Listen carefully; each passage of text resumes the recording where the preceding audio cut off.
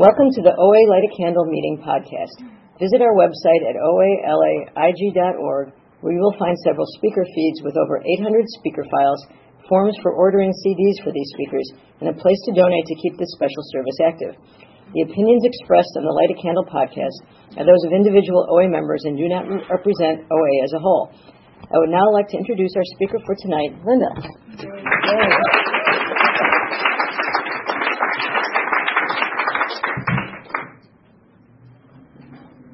Hi, everybody.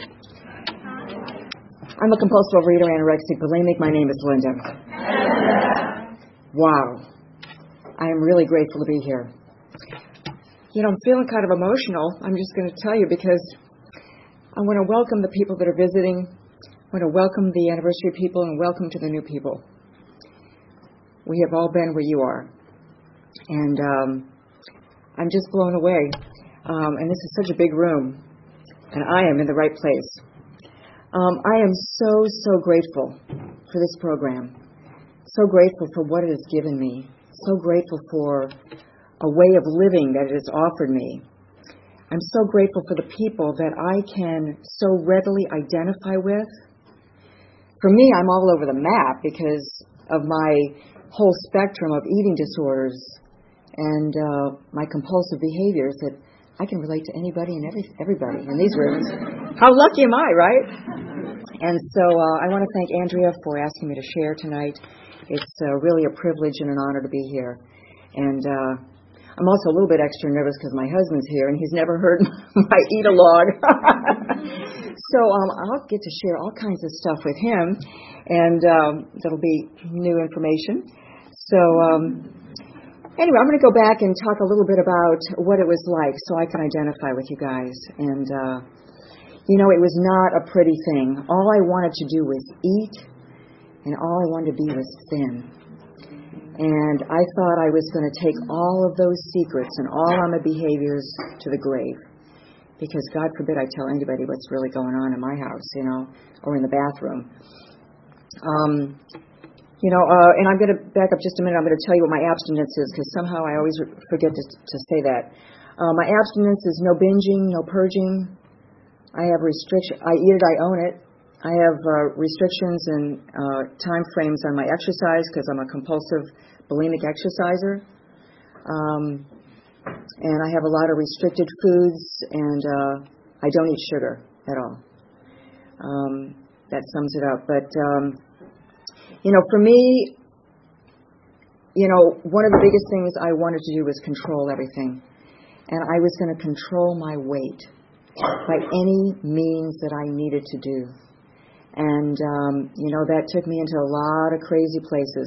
I come from a long family of compulsive overeaters, drunks, alcoholics, you know, and everything in between. Lots of addictions on both sides of my family. How lucky. And, you know, I'm by the grace of God and the power of this program, I'm 21 years abstinent, one day at a time. I'm 32 years sober, clean and sober. And so I participate in multi-programs. Some of us are sicker than others, right? You guys get it. I understand. I don't tell the whole world that. They don't get it, and they're like, you know what? They kind of like move away from me, right? I'm like, ooh, she's a weirdo. But, you know, I am a bit of a weirdo, but I'm on the road to recovery, surfing along one day at a time. Thank you, God. Thank you, God.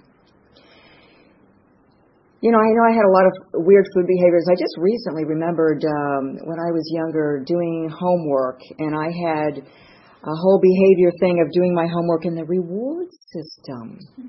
You see, I liked a lot of those sugary things and salty and crunchy things. And so I had them all around me when I was doing my homework. And so, you know, I would get through that math question or that algebra question, or I'd get through some section, and I would reward myself. And I would move on to the next one. And no wonder dinner came around, and I was not even hungry. And, you know, my food behaviors were kind of just all over the place, but that was one that I hadn't remembered. And then, you know, many years later, I went off to college, and I carefully chose a party college. because I was really into all my addictions, and I wanted to go where the fun was, because I was an excitement seeker.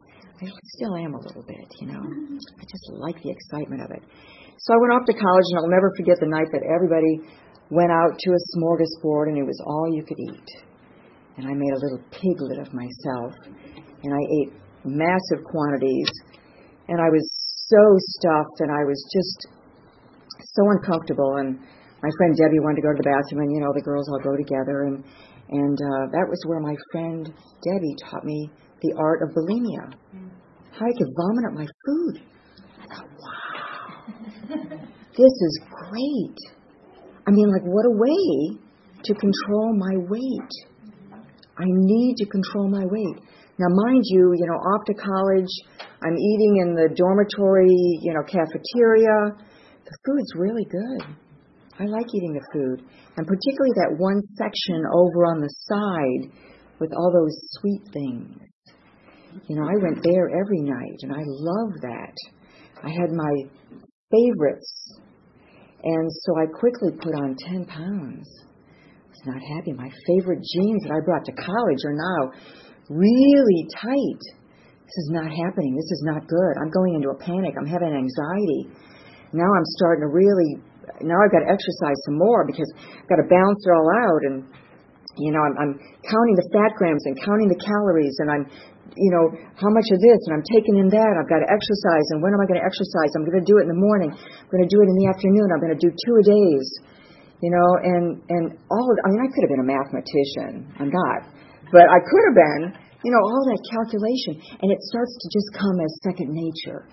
And you guys that know that, understand that anorexia, that bulimia, that, trying to control and weigh it all out. And I was a diet queen. There were the diets in college. And then there were the other diets. And then there were the Hollywood diets and the fad diets of the week. And I remember my dad, both my parents are alcoholic, and they're both gone, but, and my dad would go on this drinking man's diet, and he would go on this other diet, and I was like, well, I could try that diet, and there were just a million diets, and I think I tried them all at least once or twice. Whatever it took. I was desperate. And I remember just eating and just binging because I had so many feelings. I had so much anxiety. Growing up in that alcoholic home, it was crazy. It was War of the Worlds. War of the Roses. That's what War of the Roses. I would come home and I would never know what's going on. My mother passed out, didn't know if she was dead or alive. What's happening here? Oh my God, I'm an only kid. What do I do? Do I call 911? Do I call the neighbors? My dad's gone. I've got anxiety from that. I don't know what to do. I don't know how to handle things. There's pressure. There's things stressing me out. Not knowing how to make decisions in life, how to navigate the challenges, the problems. Too many decisions in every day. And so I had to eat.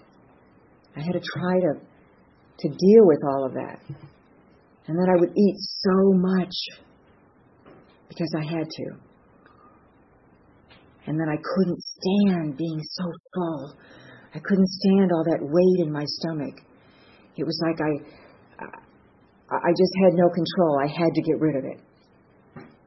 I had to get rid of it. And it was the whole secret of trying to get into a bathroom and trying to get in there by myself and trying to run the water so people wouldn't hear me throwing up and trying to make myself vomit. Because I had to get rid of it. I had no choice. It left me no choice. The obsession being so strong. And the obsession to turn around and eat again. To eat again. Years later, I remember I'm living in an apartment. Actually, the first time I ever heard of Overeaters Anonymous. I'd never heard of it, Nobody talks about it at parties, It's not the topic of conversation at the parties I go to, right? Hey, let me tell you about my binge and purge from last week, Oh, yeah, really? Oh, well, let's go. I want to hear about it.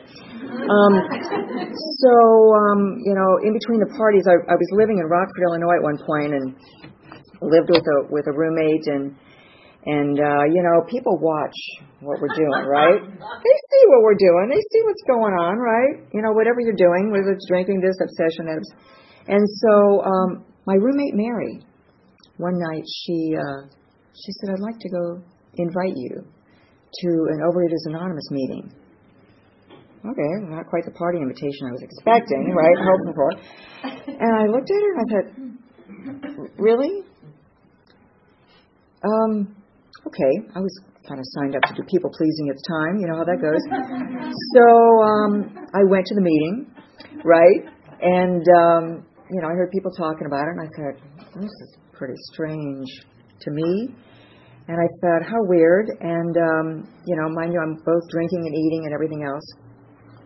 And I thought, that's kind of weird. And so I left there, and I had no intention of going back. I didn't hear anything about anorexics and bulimics, and I thought, well, thank you very much, and I went on. But the seed was planted, you see. The seed was planted. I knew about it. Didn't think about it for many, many years. Time went on, and, I moved around a lot. Got involved in some work where I was moving around every 2 years, and so there I am in Austin, Texas. Now, I'm working out like a crazy woman because I'm really obsessive about my working out. Really trying to control it. And I'm working out at the gym all the time. And God works in mysterious ways. Really mysterious ways. And so I'm working out at this gym morning, noon, and night, 2 a days, injuring myself a lot. When you work out that much, you injure your body. And so as it turns out, the owners of the gym are sober through Alcoholics Anonymous. They're watching me. Again, they're watching me. Coming in hungover and all that. I remember there was a sign on the door, and it was the diet. The diet. And it said,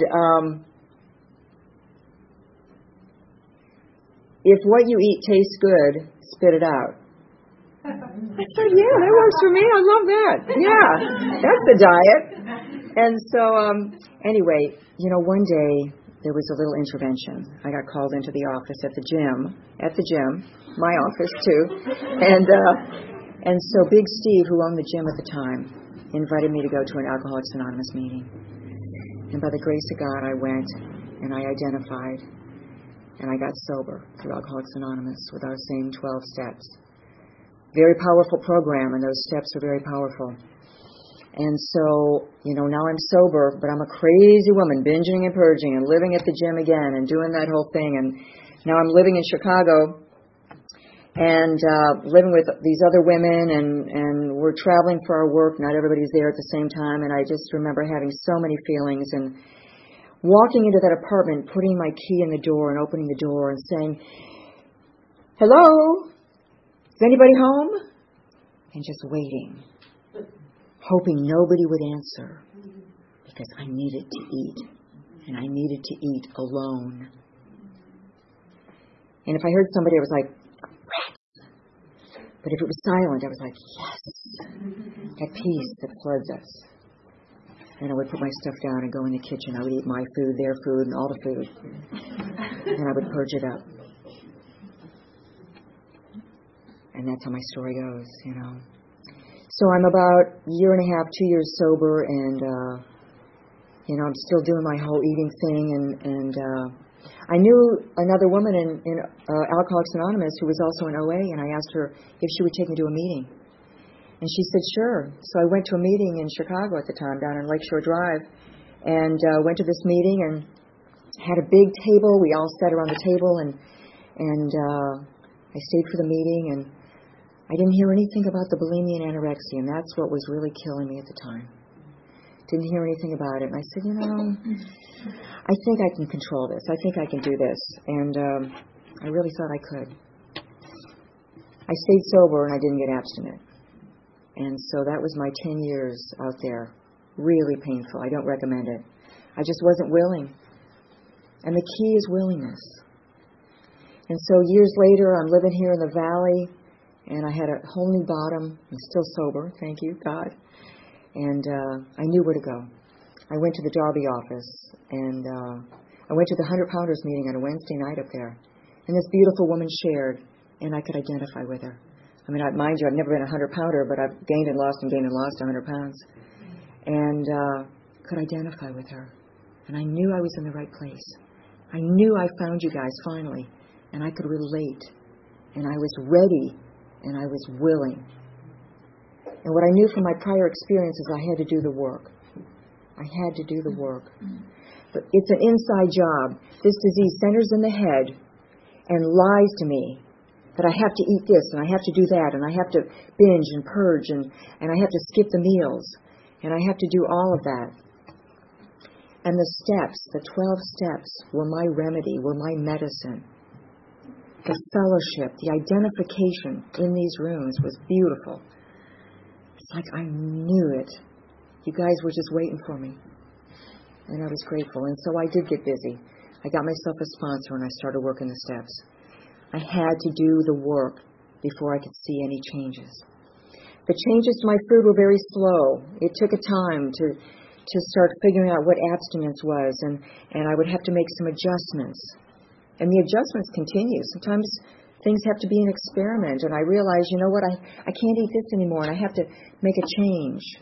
Oh, dear, this is a troublesome food. I'm going to have to eliminate that. And things still, the body's changing, the hormones are happening, things are changing. So I still have to make those adjustments. You know, I have to have that awareness. I have to be willing to call my sponsor and talk about it. I have to be honest today. Can't afford to keep the secrets. The secrets will kill me. I just can't afford to do it.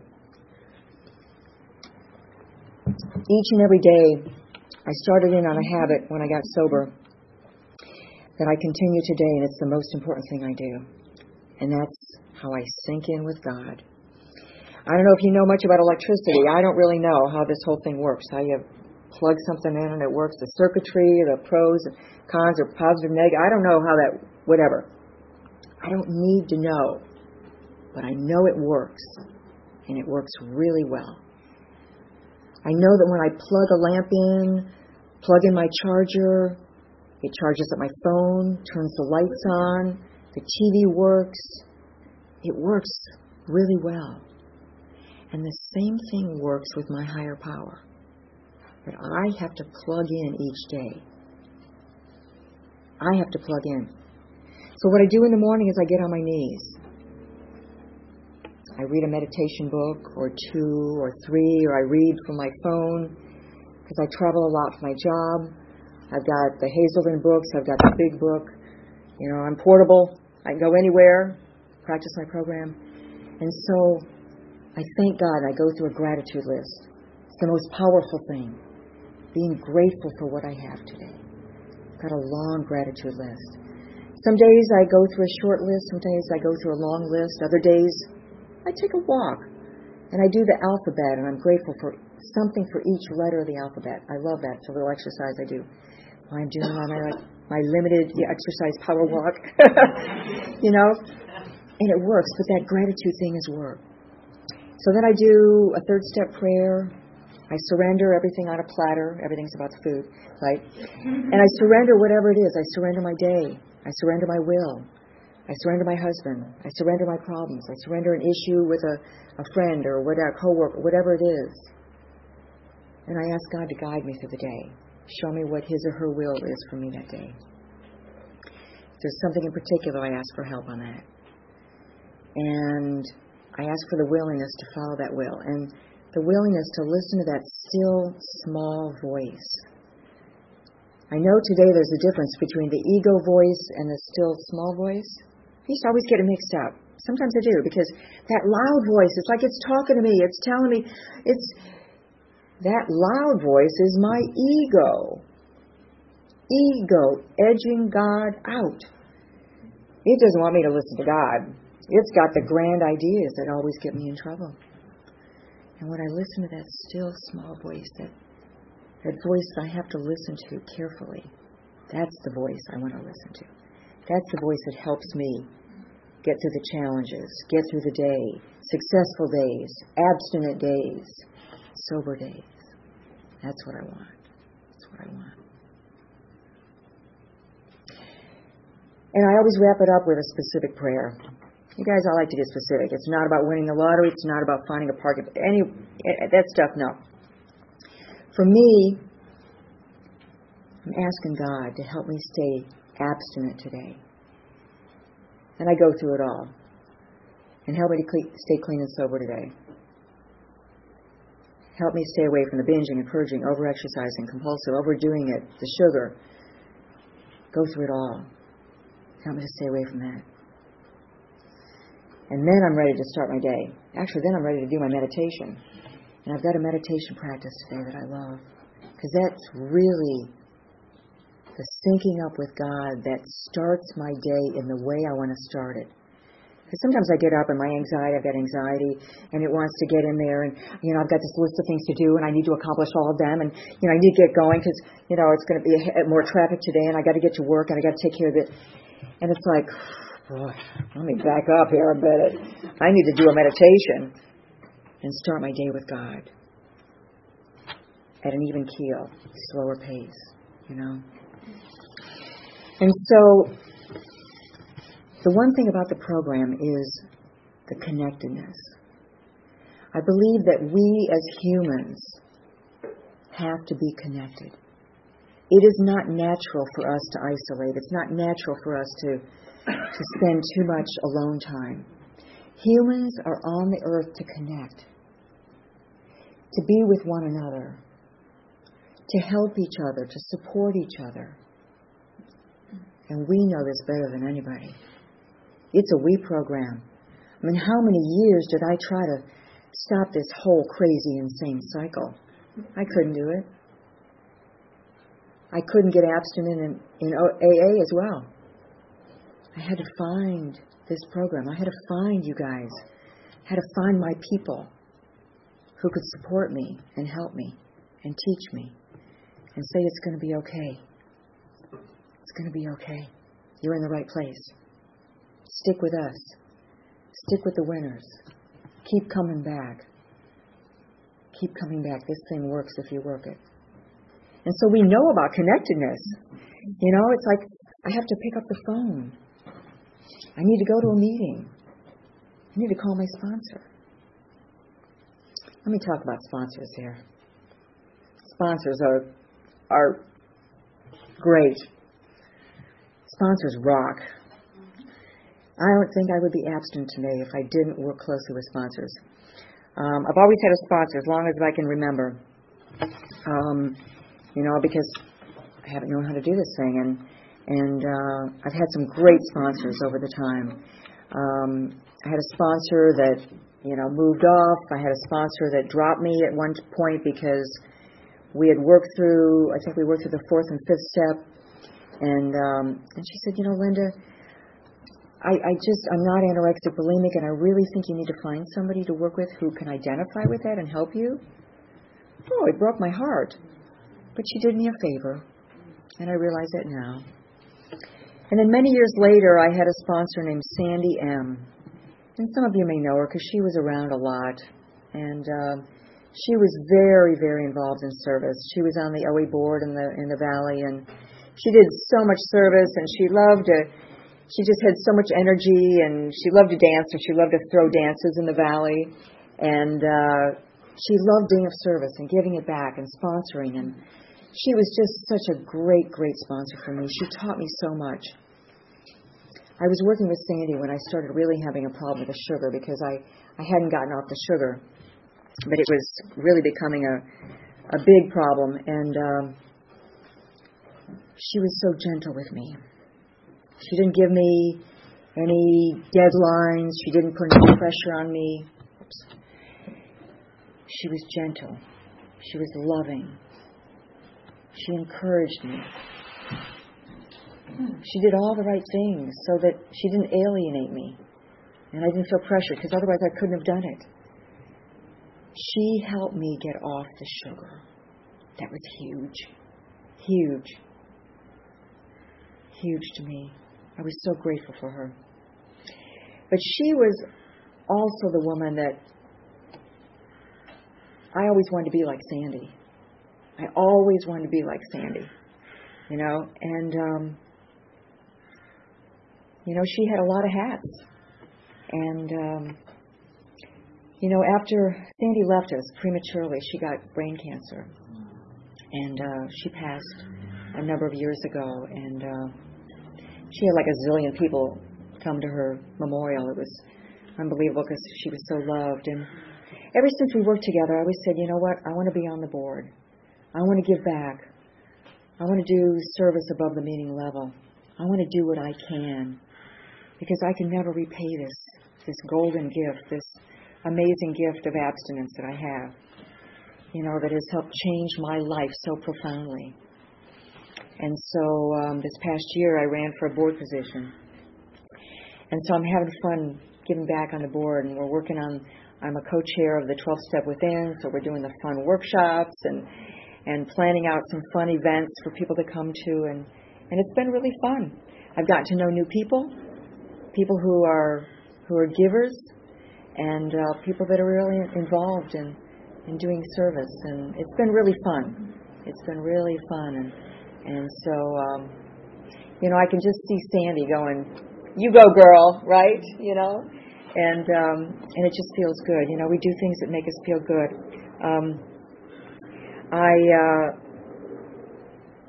And so I have a sponsor today. I have a sponsor and a backup sponsor.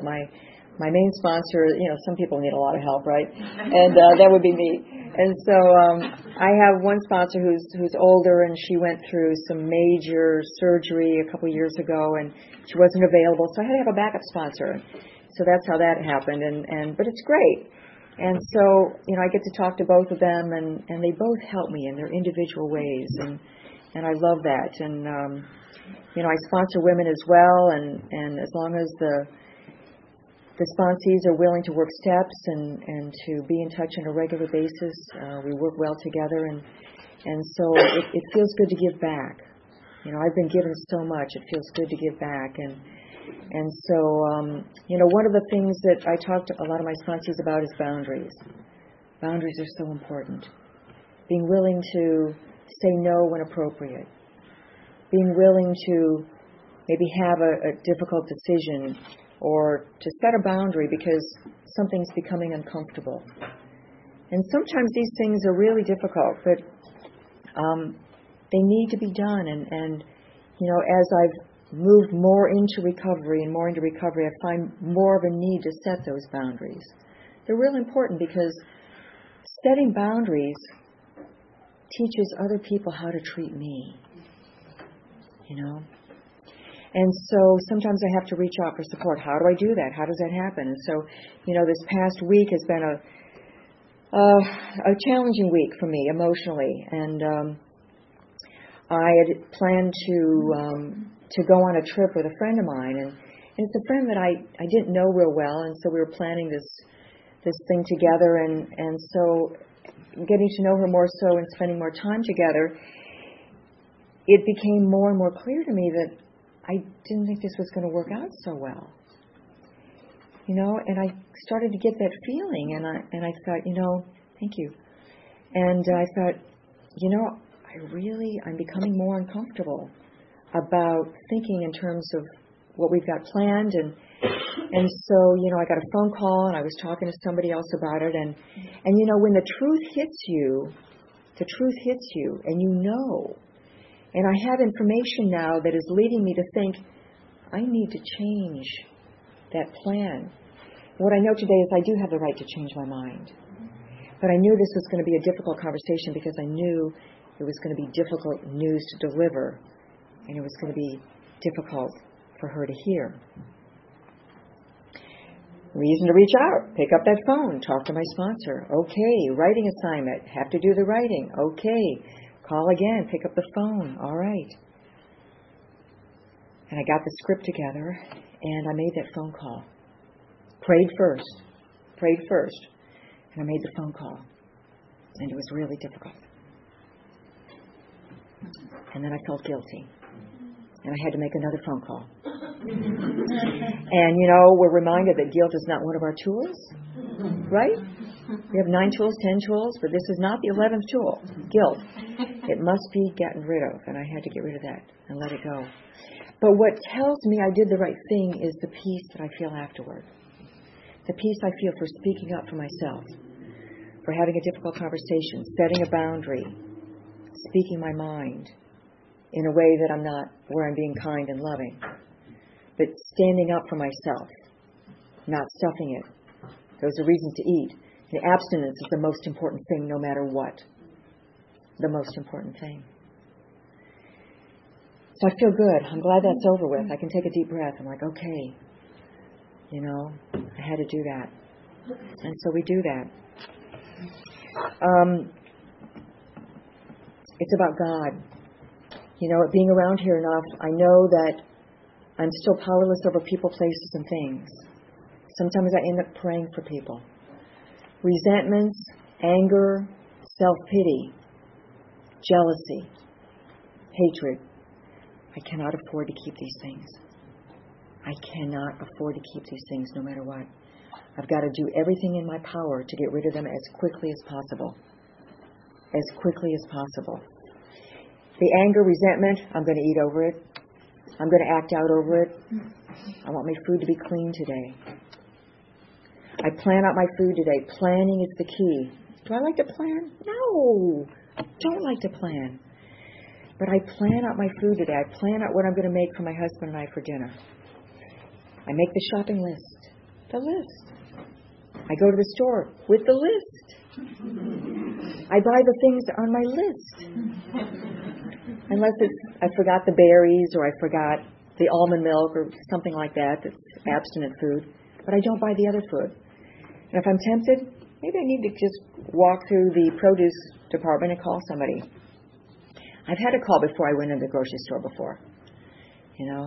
We do what we need to do to take care of ourselves, And so there's a thing I want to read to you. But I love this. The first to apologize is the bravest. The first to forgive is the strongest. And the first to forget is the happiness.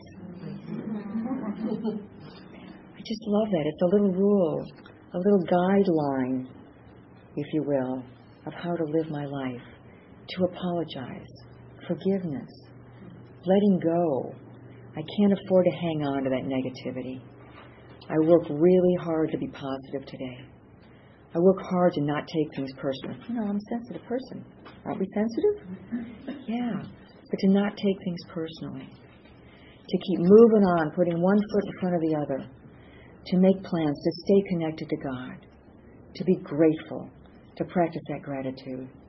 And to have fun in life. To have fun. One of my healthy addictions today is going dancing. I married my dance partner. I've always loved to dance. And, dancing is social.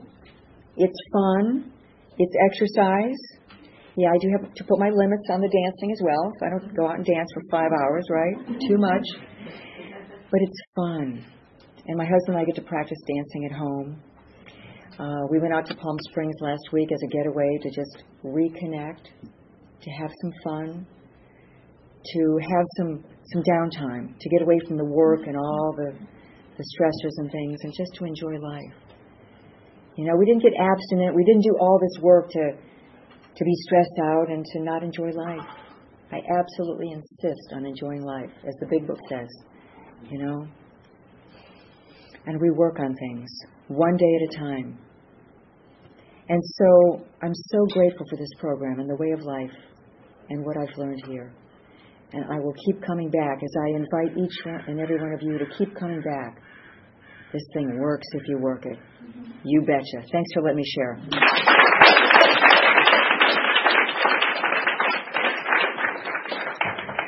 So with time that we have left, I invite you. Anybody have any questions? Yes.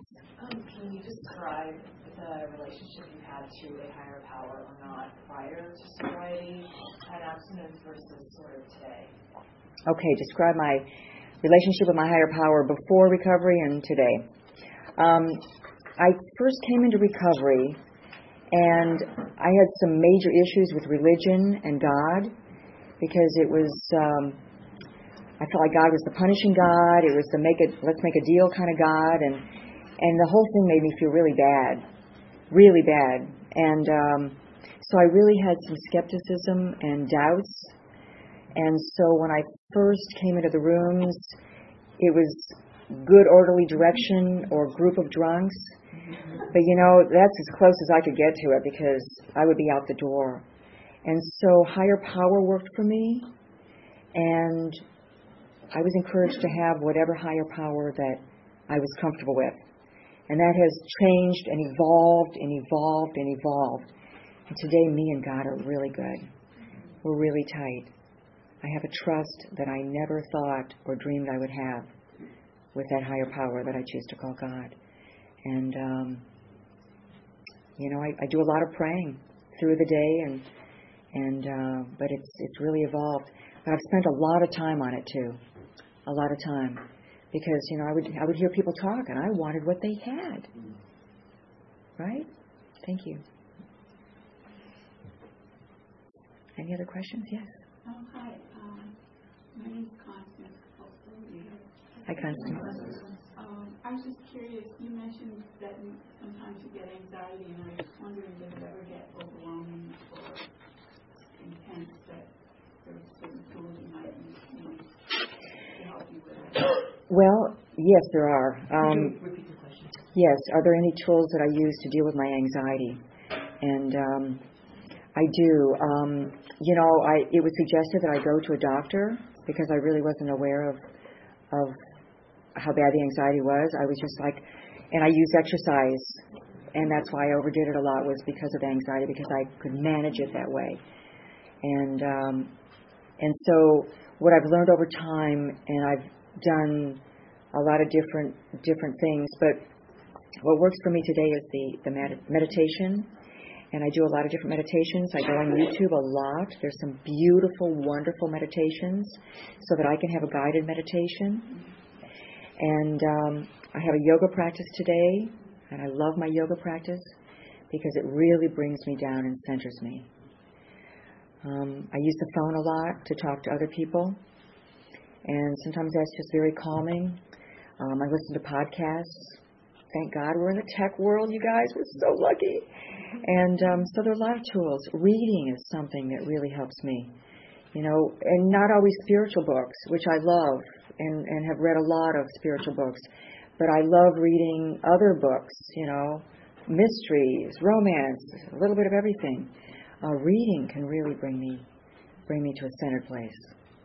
So we find what we need. Thanks. Thank you. I think my time's up. So thank you so much for letting me share today.